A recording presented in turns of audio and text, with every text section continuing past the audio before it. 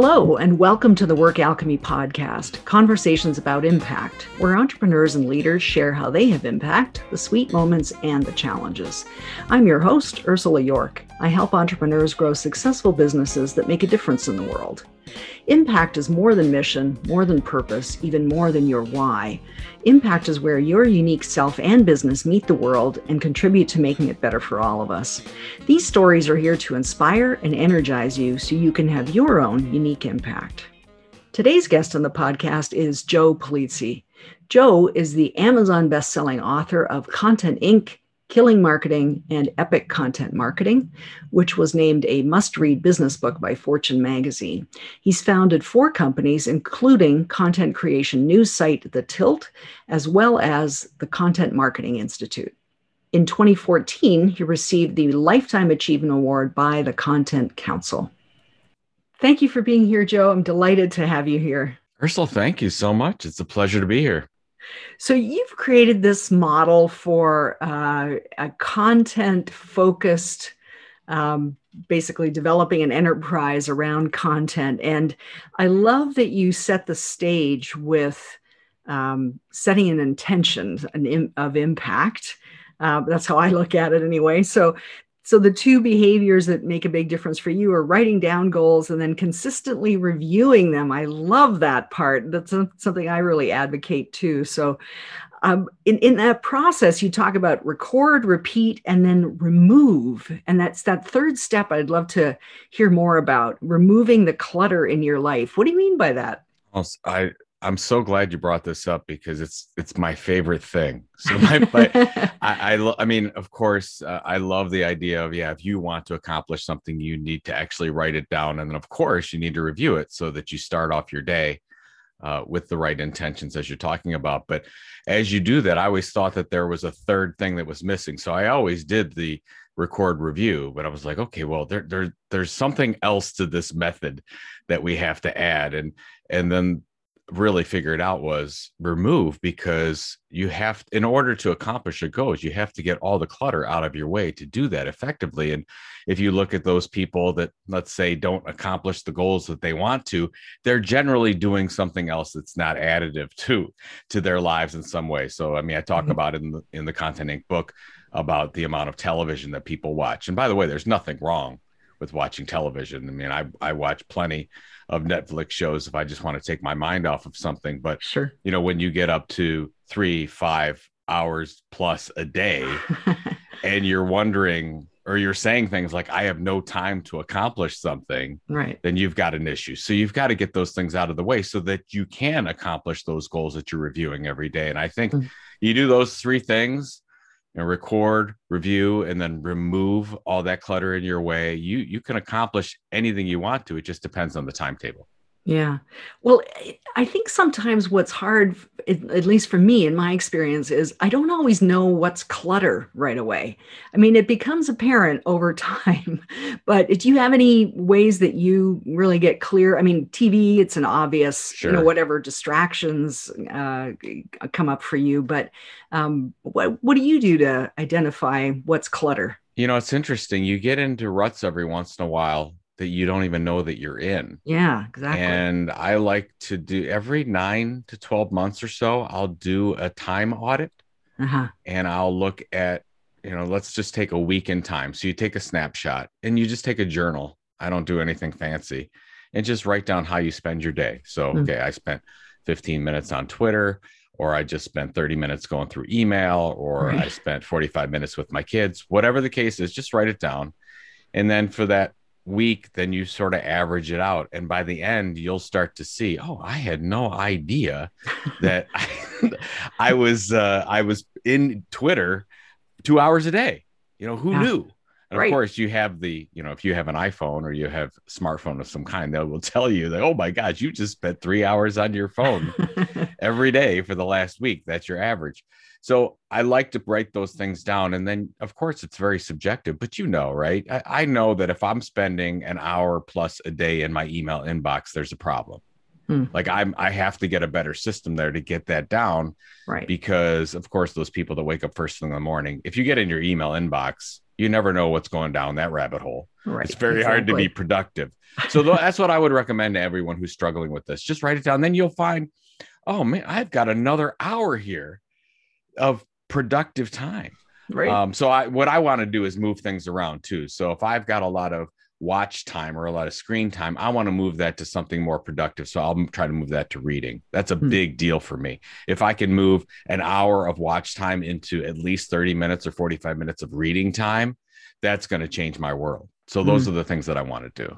Yeah, it's about learning then rather than just being a passive observer of something. Absolutely. And the brain works in mysterious ways if you're reading anything. By the way, if it's fiction or nonfiction, those are where I get my best ideas from, actually reading mystery novels. And so right. I get the best business ideas when I'm reading thrillers. So I know that's not for everyone, but that's what I've learned about myself. That's great. Wow. What a great source to know that you enjoy it. So it's a great. I'm like, I can't wait to see what new ideas I'm going to have after this crazy book. That's great. Well, one of the core things that you talk about early in your book, Content Inc., is the idea of building your audience first and then defining your products and services second. And when you say it, it's like, yeah, of course. I mean, yeah, you want to know who you're creating these things for. But I think a lot of businesses get very excited about, oh, I love this amazing thing, and I really want people to find out about it. And they kind of do it backwards. So why do you think that's, so crucial beyond the kind of obvious answer? Well, if you read like 0 to 1, which is Peter Thiel's book, I talk about it in the book. Peter Thiel, one of the first Facebook investors, PayPal, everything. So he talks about how entrepreneurs need to go out and create a product unlike none in the world. Right. And I'm like, what, who are you talking to? Yeah. Like, that's a very difficult, you can't just throw that out there and say that. You could maybe, if you've got a couple $1 billion behind you, you could do something like that. If you go product first, there's a couple things that happen. First of all, it's very much capital intensive. So you need a lot of money usually to, make sure you've got the right product development and all those types of things. And the other thing is, product first companies almost always pivot. You always change down, because once you get to know who your audience is, then you're like, oh, okay, that's not the product. I have to go over here and do this product. Well, let's just flip that model entirely and say, okay, well, let's say you do have a great idea for a product. That's fine. Let's hold that back a little bit and figure out who the audience is. And then what we can do is say, okay, well, instead of delivering the product yet, what I'm going to do is I'm going to build a relationship with that audience over a period of time. I'm going to send them some kind of indispensable information. That could be an email newsletter. It could be a YouTube series. It could be a podcast like yours, Ursula, whatever the case is. You do that over and over again, and then you'll create this amazing relationship with your readers or your listeners or whatever the case is. And then they will tell you what they want to buy from you. And that was our case. And of course, I detailed that in the Content Inc. book, where when we launched Content Marketing Institute, I didn't really know exactly the products we should launch, and then just started to listen to the blog subscribers, listen to the email feedback, read through all that. And they said, oh, Joe, we would really like some training. Joe, is there any in-person events we could go to for content marketing? And basically everything we launched, the next 10 to 13 products we launched for our audience, were all recommendations from them directly. And that's how I believe we grew so fast. And then I went on this crusade to try to figure out, well, are there more companies out there that are doing this, audience first, product second model? And of course, that's the whole book. There's hundreds of case studies in the book that talk about this. I just think it's a better way to go, instead of just launching a product first. That's probably not 99% of the time. It's not going to be right anyways. You're going to have to pivot. So just don't. So just figure out, build a relationship with your audience first, and then launch the product second. Yeah. So I'm anticipating and wondering if people are then asking themselves, but so if I build an audience, like, how do I even start, in the sense of what do I talk about, or what do I provide content on? Just something you're passionate about. I know you have an opinion about that in your book. Or is it something that you think there might be a need for? How do people approach it best? Well, there's a couple ways to do it, but the first thing is always start with the audience and who it is. And of course, and this, when you get a lot of companies out there that launch products that don't know exactly who the audience is. And of course, that's trouble. That's big trouble. Like, oh, who's your product for? Everybody. Well, then it means it's for nobody. Right? It's just same with your content, right? If your content is for everybody, then it's for nobody. You can't boil the ocean. Or almost as bad is that you have some idea, but you don't get into it deeply enough. So you don't understand your audience well enough to give a really targeted, specific approach where people can say, yes, that's me. I need that.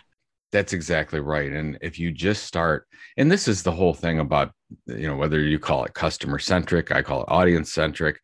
What are your audience's desires? So be very specific with who that audience is. Like, is that a plant manager? If you're a B2B company, is it a plant manager that works for a company with more than 10,000 people? Is it that they also ship product to India and China? Like, get very specific with who that audience is, and then figure out what their desires are. What are the pain points? What keeps them up at night? You figure that out. And then on the other side, what's your expertise area? What are your skill area? What do you have to offer that audience that no one else can offer? And that's where we get to this idea of the sweet spot, which is your first kind of leg of the 7-step Content Inc. model. And if you start there, then you'll start to learn. You'll start to figure out, okay, this is what I can talk about. I can talk about, Matthew Patrick is a really good example we talk about in the book for a YouTuber on his YouTube channel. He really wanted to target gamers, but at the same time, he figured out that he loved math.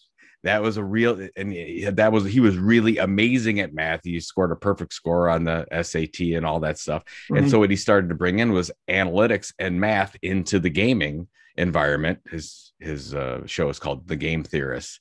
And now he's got over 13 million subscribers. He's a multimillionaire. He's doing everything he wants to do. But you start by looking at those little things and spend a couple months on it. And then you'll find that area. If you get to know your audience better than anyone else, you will absolutely come up with many, many different ideas for what you should communicate with them on a regular basis. Mm-hmm.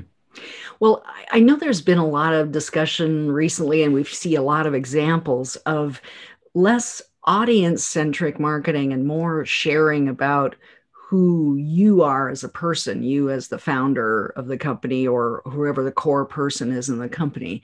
So it's a mix of the two. Instead of just focusing on the audience and what they need, it's also a broader kind of transparency, I guess, or authenticity around who the person is behind this kind of stuff. What are your thoughts on that? Do you see that trend happening, and does it change anything in the model? I think that it depends on what the story is going to be. You see a lot of creators out there, especially as you see a lot of journalists that are leaving traditional media. They're starting Substack email newsletters. They're kind of diverting away from this is journalism to I'm telling you stories. I'm telling you helpful stories, but this is me as well. And so they're adding a little bit of personality into it. If that helps tell the story, I'm completely fine with it. You don't have to go that direction either. You could go toward leaving that personality out of it, and you'll know. I mean, once you work out all the content, I mean, you have to send quite a few pieces of content to get into your rhythm and to figure out what the story should be. Yeah. Now with me, I have a personal email newsletter, and then we also have a business email newsletter called The Tilt. So my personality is not in The Tilt. That The Tilt has its own voice. Mm-hmm. With the Joe Pulizzi email, which is my random email. I'm me. I'm snarky. I'm going to tell it exactly how it is. I like to talk about cryptocurrency. Those things are very much me, but that doesn't come into my business side because, and this is, I mean, you could do it many different ways, but it's very hard to exit a business when your personality is so ingrained into the brand. Yeah. So I always keep my options open from the business side, and I don't want it to be about me because maybe I don't want to work in the business forever. Right. Maybe I'd like to take some time off. Maybe I don't want to write every day or create a podcast every day. So we have a content market mission statement, and we have all kinds of details about here's the voice and here's what we say to this and what we say to that. So it's not just Joe all the time. Yeah. Well, and I know you exited at one point. You're kind of back doing this in a different way, but you actually sold the company at one point. Yeah, my wife and I, we made a decision. I mean, that's one of the whole thing about the goal setting thing that's crazy that it works in 2008.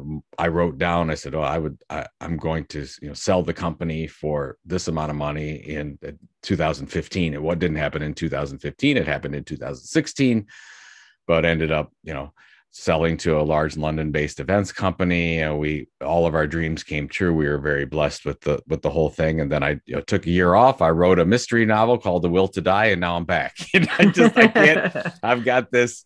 I don't know, this entrepreneurial sickness that I just have to keep starting businesses. So this is the fourth business that I've started, and I'm just right now I'm just passionate about content creators, content entrepreneurs. I feel my skills are probably better suited to help those people than to help mystery and thriller lovers. But, that's okay. Maybe I'll write another one down the road. But right now I'm all focused on content creation. Yeah, that's great. Yeah, I'm on my fourth business too. That serial entrepreneurism. I don't know. It's a bug. It's a sickness, isn't it? Yeah. We have problems. Well, one of the things that this was part of a conversation I had recently, and I'm curious what you think about it. That, I mean, in my mind, customers and audience aren't the same thing necessarily. So does everyone really need to build an audience with like thousands of people? Because some businesses get along just fine with 250, 500, 1,000 avid followers. And I'm thinking about one-on-one service provider kind of companies where the price point has to be right. The nature of the work has to be right, but it's not necessarily necessary for a business that doesn't want to scale, is what I'm thinking. So what are your thoughts on that? Well, I would look at it this way. So one of my mentors was Don Schultz. And Don Schultz is the father of integrated marketing communications. He wrote a great book called IMC, taught at Northwestern University for years. He basically said this, and I believe it. He said, everything that you do as a business can be copied except for how you communicate. I totally believe that. Yeah. So here's the thing. So we have to communicate consistently with our customers or with our audience in order to build a long-term relationship with them. That's what we have. That's all we have. Now, does that mean you need a massive audience to be successful? No, a massive audience could be 50 people, 100 people. I remember this is back 20 years ago. I did a project for Hewlett Packard Agilent Technologies, and it targeted 150 executives. We ran it for quite a long time, and we delivered them amazing, helpful information on a consistent basis to 100, 150 people. Well, those 100 to 150 people had millions of dollars of buying power. They didn't. That's if they create a relationship with those people, that's fine. So it really depends on the type of business you're running. But my friend Andrew Davis said this really, really well. He said, if you build an audience, you're developing a pre-customer database.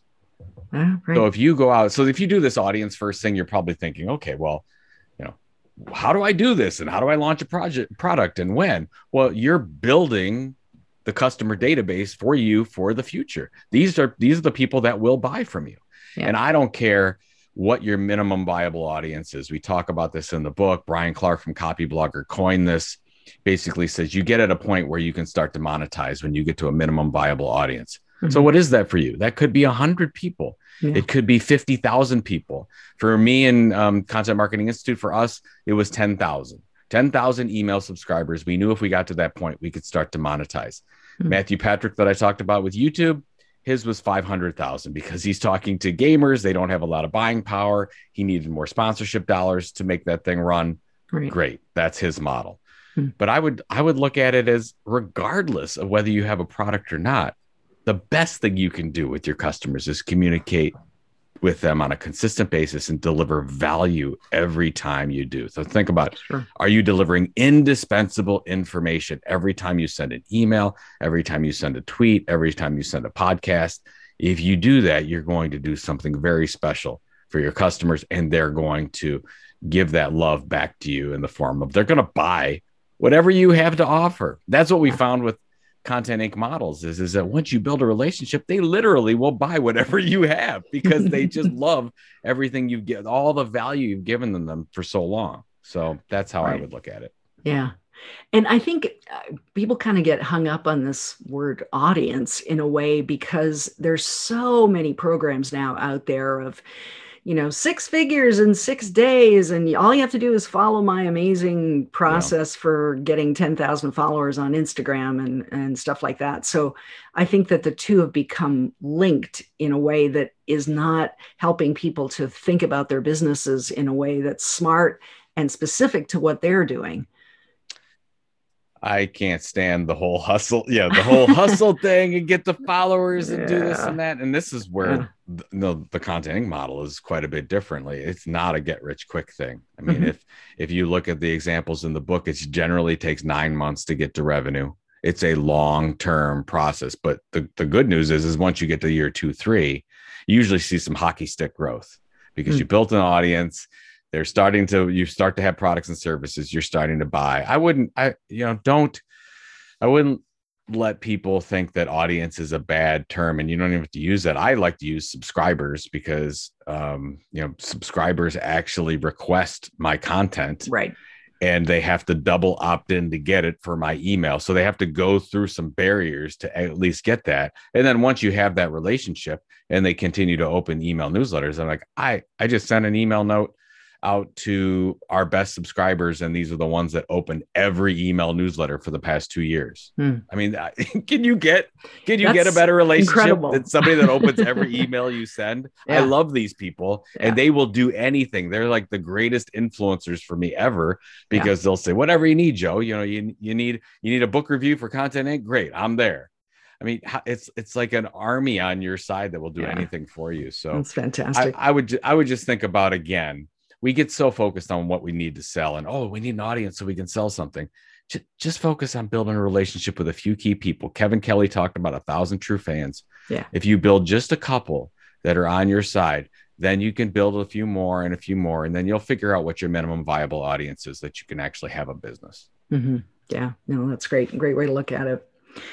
So a key step in your Content Inc. model is the content tilt, and you've referred to your newsletter already, but so it's my understanding is it's basically finding an area of little or no competition so that content can kind of cut through all the static. So here's a sort of basic question: how do you do that? How do you find something unusual? We can go with a couple of examples I'll give you, but the first thing is, most companies, most entrepreneurs stop at the sweet spot. They're like, oh, okay, well, here's our audience, here's their needs, here's our expertise. We'll match that together and we'll start sending them information. And then you're like, okay, well, there's 1,000 other companies that are doing the same thing. Right. Like just, type cloud computing into your favorite search engine and see what comes up. And you'll see Salesforce and Amazon and Oracle and IBM with almost identical content.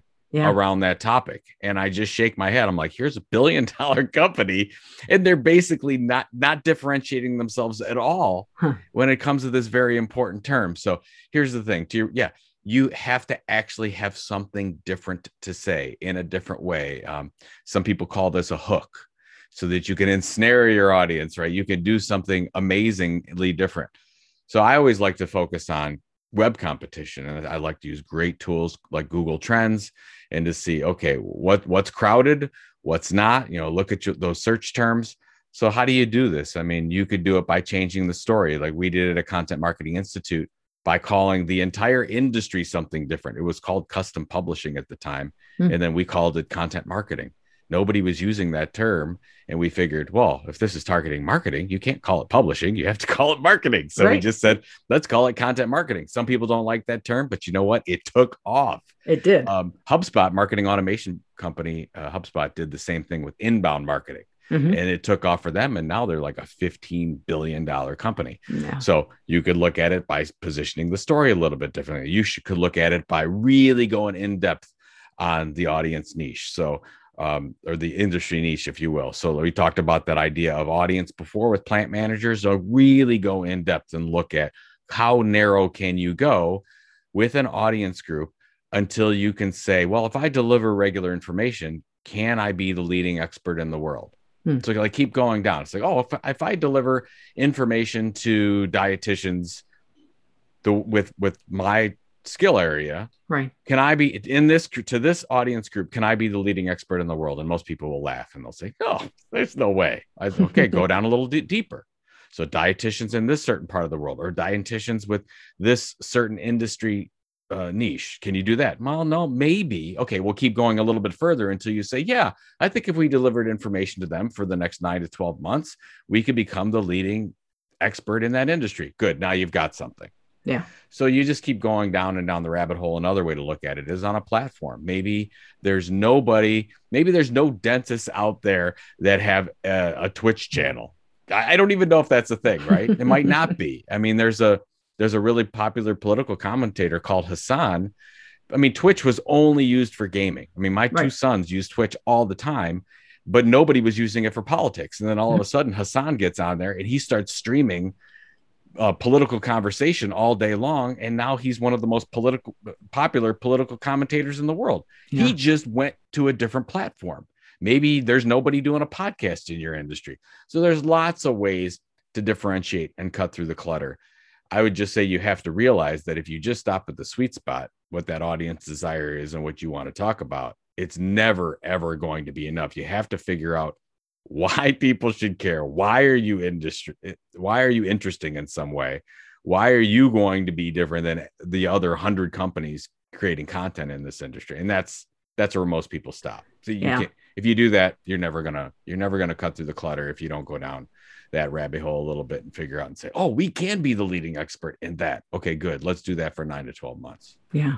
Yeah, it's so true. And people are so reluctant. I know when I'm coaching clients, one of the things that is the toughest hurdle for a lot of people is, yeah, but if I go narrow, then am I limiting my income? Am I, really honing in too much and I'll eliminate everyone else? But you're absolutely right. In my experience, the more specific the niche, the better you do. And it doesn't exclude other people from coming into your sphere. But that's the important thing, right? Because people think, oh, if I market this way, then I can't accept outside business that comes in. Sure, you can. I work with agencies all the time. And they're like, well, if we focus our agency on just accounting services, what if somebody wants to come in that's in pharmaceutical? I'm like, you could take whatever you want. Right. You can take that business, but that's a decision you're going to have to make for the business. What we're talking about is marketing. That's a little bit different. Yeah, absolutely. Well, in the same realm of kind of honing in and picking a really narrow field, that a narrow audience field, you also recommend that people pick one platform as a base. And that again is counter to a lot of the sort of the wisdom, quote unquote, out there of be on every platform, do everything. So talk more about why is one platform so important?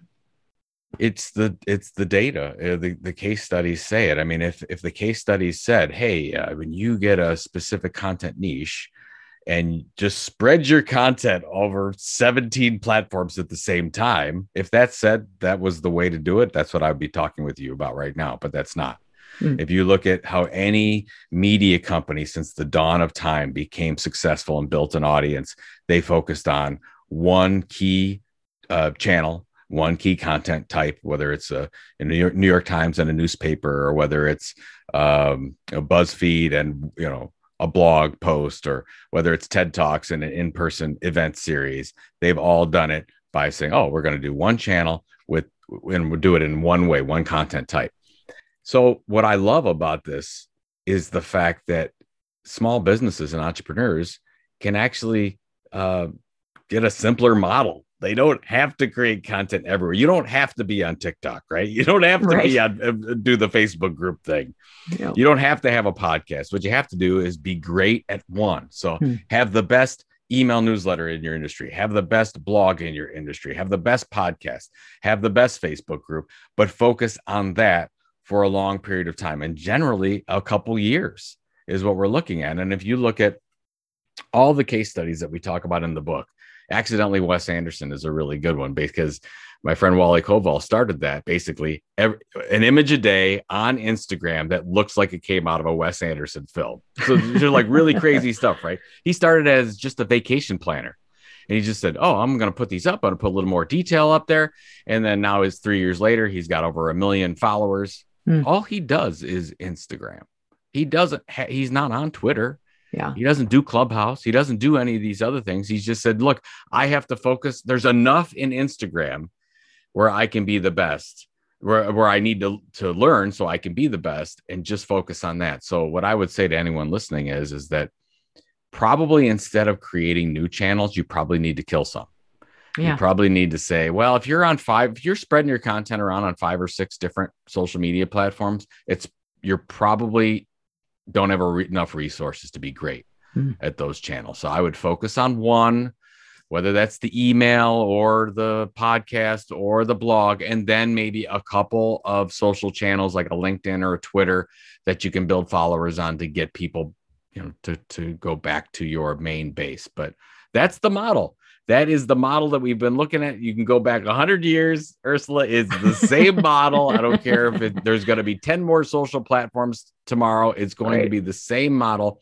You only have a certain amount of content energy in the organization. You can only be really great at a couple things at a time. Yes. So focus on what your thing is. And then once you do that, then you can diversify out like most media companies do, but it takes quite a few years to get there. Yeah, that is so good, Joe, because I think people have this anxiety about, I have to do so many of these different platforms. And it's part of why people really get discouraged by marketing, I think, because they're trying to do everything. It's just not possible until you have the kind of collective bandwidth of your company where you can expand into those realms. But for a long time, it's really valuable to just focus on one. So thank you for.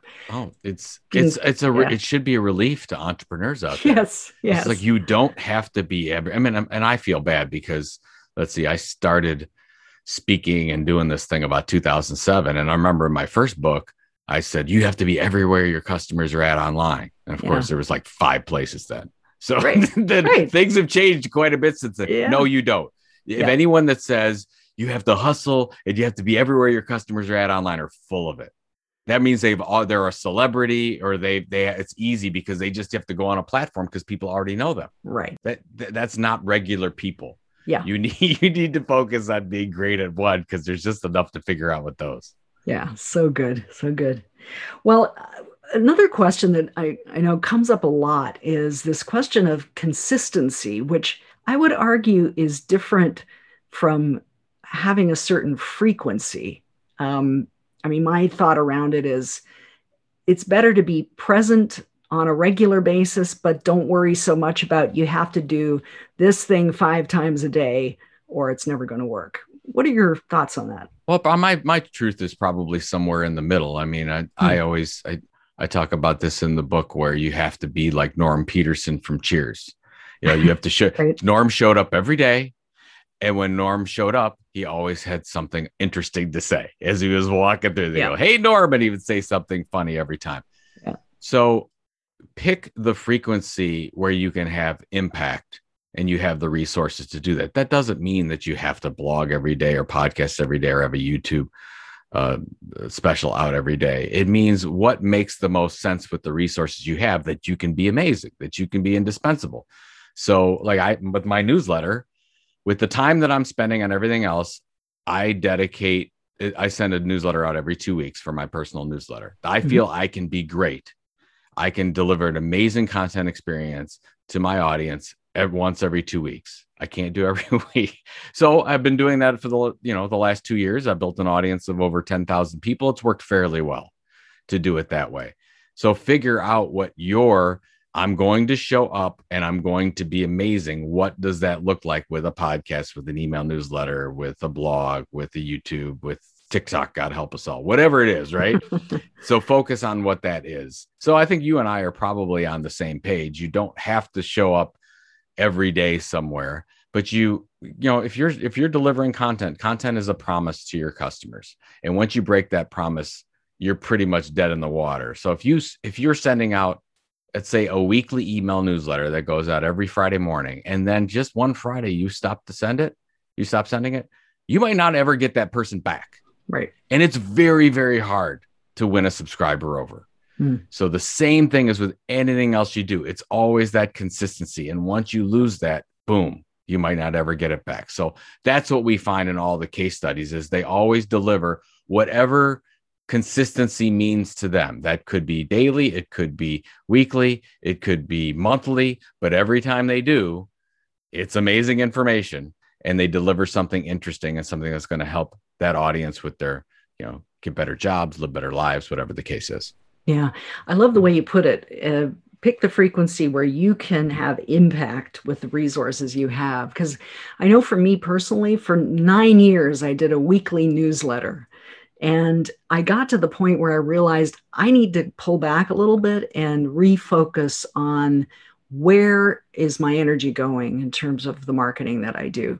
And yeah, it's true. It's a risk because if people are used to seeing something on a regular basis and you pull back from it, it's true. You may lose them. And at the same time, as an entrepreneur, you need to be looking at your resources and deciding where you want to put your energy as well. So I love the way you put that. And by the way, it's not just small companies. I mean, back in the day, I used to do mostly consulting with $1 billion companies, and we would go in and we'd do a content audit and we'd look at all the stuff they're doing. I mean, they're doing 14, 16, 18 different things on all these different platforms. And then they're expecting me to come in and recommend more content to them. Like I'm the content marketing guy. So I'm supposed to come in and say, oh, you got to do this wonderful documentary series. You've got to do whatever. I come in there and I say, half of this stuff you've got to cut down now. Yeah. You've got to kill this now because even if you're delivering consistently, it's not very good. Yeah. You can't be great at 16 different things at one time, even if you have Amazon type resources, because if you notice, even Amazon and Google, they don't do this. They focus on, Prime started out very, very small. Now Prime's become this behemoth, but it started out just a couple things. Yeah. So focus on that first. Yeah. So good. Well, I feel like I could talk to you all day. This is such a great topic, and your model is so interesting. One thing I definitely did want to touch on, though, before we get to the rapid round, and that is monetization. The whole point of having a business is to make a profit. And yes, you can do many wonderful things in the world, but a business specifically, that's the focus. So how do you level up to having this kind of holy grail in a way of multiple revenue streams? How do you make that transition?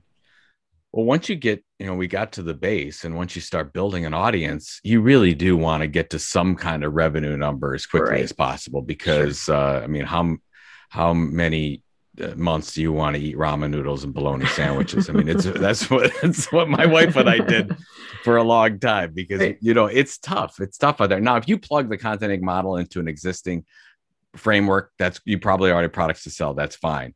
But if you're starting this as an entrepreneur, you've got lean times for the next 9 to 18 months. So you got to get to revenue as quickly as possible so that you can say, okay, well, there's something here. We actually have something. What's amazing is we see about the 18 to 24 month mark, you get to a point where you can start selling all kinds of different things. And we talk about in the book, there's 10 different ways to drive revenue, whether you're saying, oh, I'm going to launch a sponsorship program, we're going to do events, or I've got multiple product lines, or we've got a consulting service, or we're going to do an affiliate program, whatever the case is. I believe that the best companies out there, I don't care if they're Content Inc. companies or whether it's Amazon, they have more than 5 different revenue lines, and they're very protected when things turn south.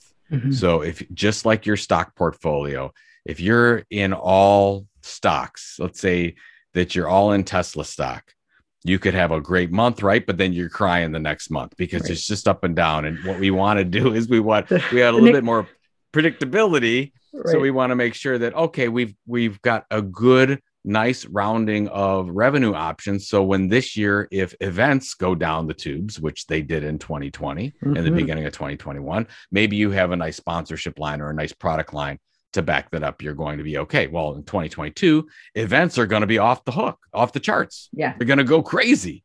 So now you go back and forth. So I would say once you build that loyal audience, you want to add as many possible forms of monetization as possible, just protect you and also to grow. At Content Marketing Institute, we had about 7 or 8 different revenue lines, and that really helped us, especially with the sale of the company.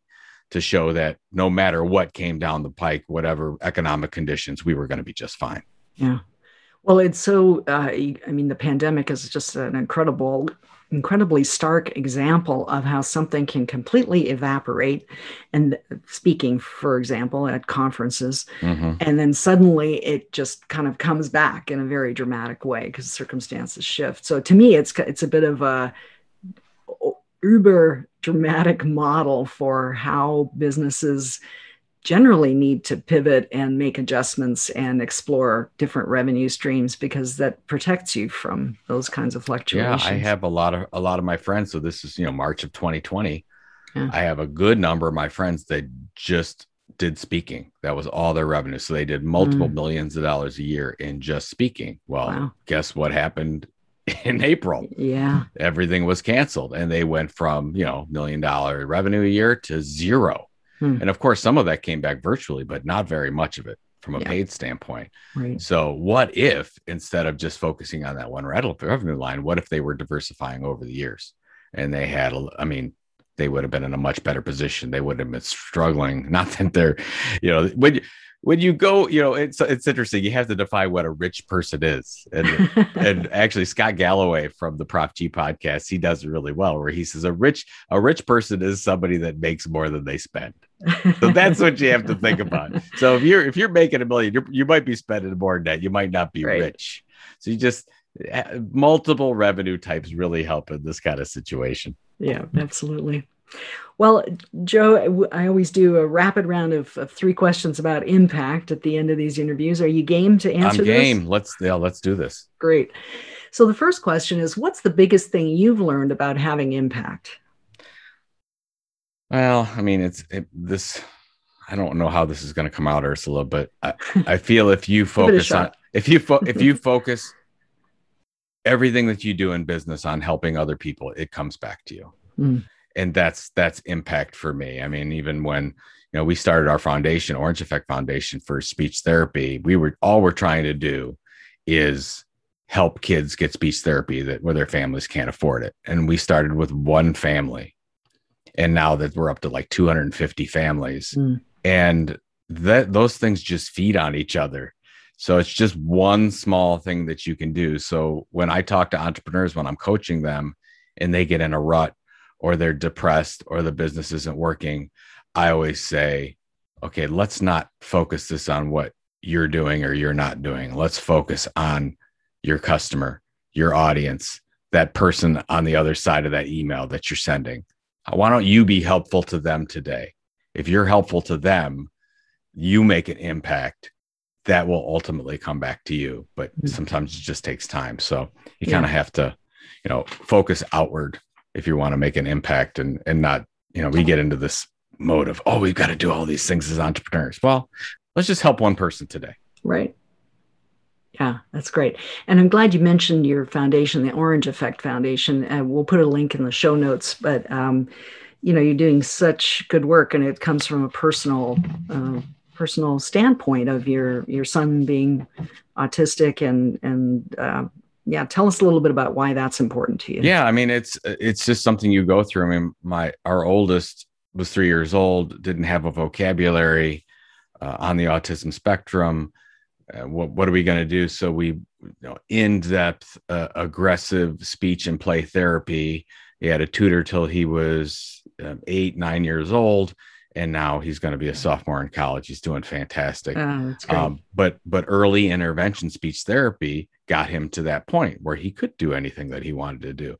Well, what happens, and I just learned, I didn't know this, but as you go through and you meet some of the families, that sometimes insurance doesn't cover these things. Right. Sometimes you just don't have money. And when you're, especially in really down times, if you have to choose between putting dinner on the table as a family or getting speech therapy for your child, what are you going to choose? Sure. Dinner every time. Survival, right? Yeah. So that's why we created this thing, because it's just so sad to find out that, and it's not much, you get 1 or 2 sessions a week can change the stars for these kids. Yeah. But if they need access to it first. So while there's a lot of great organizations, Autism Speaks, a bunch of other ones out there doing amazing research, we wanted to focus on the kids that already have these problems that just need a little therapy to get going. So, we've been doing this since 2007. Orange Effect became a 501c3 in 2014. And now we're just fundraising. We just fundraise like crazy so that we can deliver. And we've got a great board. Actually, right now, they're in the office to the side of me, going through applications on,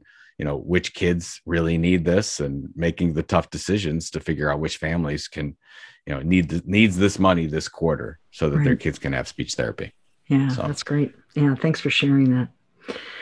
Well, the second rapid round question is, what's the one thing you've consistently done that's contributed to your success and impact the most? I would say the goal setting. It's absolutely the goal setting. You think when you start, you read books like Think and Grow Rich from Napoleon Hill or Stephen Covey books. They're all fantastic. And you're like, okay, well, I'm going to put my own little success formula together. And you never think that, if you write things down, review them on a regular basis, that it's actually going to have an impact. And then from there, what really helped me was not just focusing on career goals or financial goals, which obviously I've had and I still have. But when I go through and say, okay, well, what are my financial goals? And then what are my career goals? But you also have to say, what are my family goals? And what are my mental goals? And what are my physical goals? And what are my philanthropic goals and spirit, those things. So you're a well-rounded person and you want one or two of those every time. So you're not just focused on business, which entrepreneurs can absolutely do. Right. We focus on, we live it. We live it every day. We get up thinking about it. We go to bed. But if you can focus on some of those goals that are, I need to spend an hour with my kids every day. I need to make that time. I need to read 2 non-business books so I don't drive my wife crazy with this stuff. And I'm actually somewhat well-rounded. Right. So those are the things that have really helped me. And I still have my, my 6 goal areas and still review them. And it makes all the difference for me. Yeah, that's great. Well, the last rapid round question is, what's one piece of advice or an insight you'd share with another business owner who's thinking, I want to have more impact. How do I do that? What would you say to them? You talked about passion before. I get this all the time where a new entrepreneur will come to me and they'll say, I really love this. I want to do this the rest of my life, or I'm really passionate about this. I said, that's great. Are you good at it? Because honestly, if you're passionate about something and you love to do something and you're not good at it, it usually doesn't turn out very well. Right. So what I recommend is, and this is where you get a lot of entrepreneurs that get into ruts, then they focus on the things that they feel that they love so much. And I would say, let's flip that. Let's focus on things that you're really good. That's why when we talk in the sweet spot, we don't talk about your passion area. We talk about your expertise area. Mm-hmm. Where can you tell a different story? Where can you add value that no one else can add? So I'll guarantee you, if you build a successful business, you'll absolutely love it. You will love it. But if you love something so much, you don't necessarily make a business out of that. So that would be my, if there's a struggling entrepreneur out there, I would really look, am I focusing on the things that I'm really good at? I like to do the whole exercise where you put down your expertise and your skill areas and write them down and say, am I really focusing on the things that I'm good at, that we're good at as a company, instead of just focusing on the things that, I feel I want to get up and do. So sometimes you have to make the tough decisions. Yeah, for sure. Yeah. And thanks for sharing that perspective. I think that is so crucially important, because it's a big disappointment when things don't work if you don't have the skill set to bring to it, the expertise. So the talent, whatever you call it. Exactly. Yeah. Yeah. Well, Joe, thank you so much for being here today. I think you bring a really great perspective on marketing with some really practical ways of bringing that to monetization in your book. And thank you for sharing all of that today. I appreciate that. This was I had a great time. Of course, anytime more entrepreneurs can think a little differently about having to be on every platform, we want to talk about, but the simple model is usually better. So. Yeah, that's great. Well, if people want to get in touch with you, what's the best way for them to reach you? So Content Inc., the book, it's out. You can get it on any bookstore, or go to content-inc.com. And then the new business, as we talked about a little bit, is called The Tilt, thetilt.com. And it's a 2 times a week newsletter that focuses on content creation. The same things we're talking about, Ursula. So if you want more of, twice a week, that's what we deliver. And I'm at Joe Pulizzi, Pulizzi, everywhere on the web. So Twitter or LinkedIn or wherever you want to connect with me, I'm there. Great. Well, thanks so much, Joe. Thank you for the work you're doing in the world. Thanks for having me. I really appreciate it. Thanks for listening. Join me for more episodes. Subscribe on your favorite podcast app and help us spread the word. Rate and review the podcast on Apple Podcasts. To discover more about your impact, schedule a business impact assessment, one-on-one with me, 60 minutes of focus on your and your company's impact and how you can increase it. Go to workalchemy.com/BIA to schedule your business impact assessment. This podcast is produced on the traditional lands of the Cherokee, Tuscarora, Catawba, and Waccamaw Siouan people.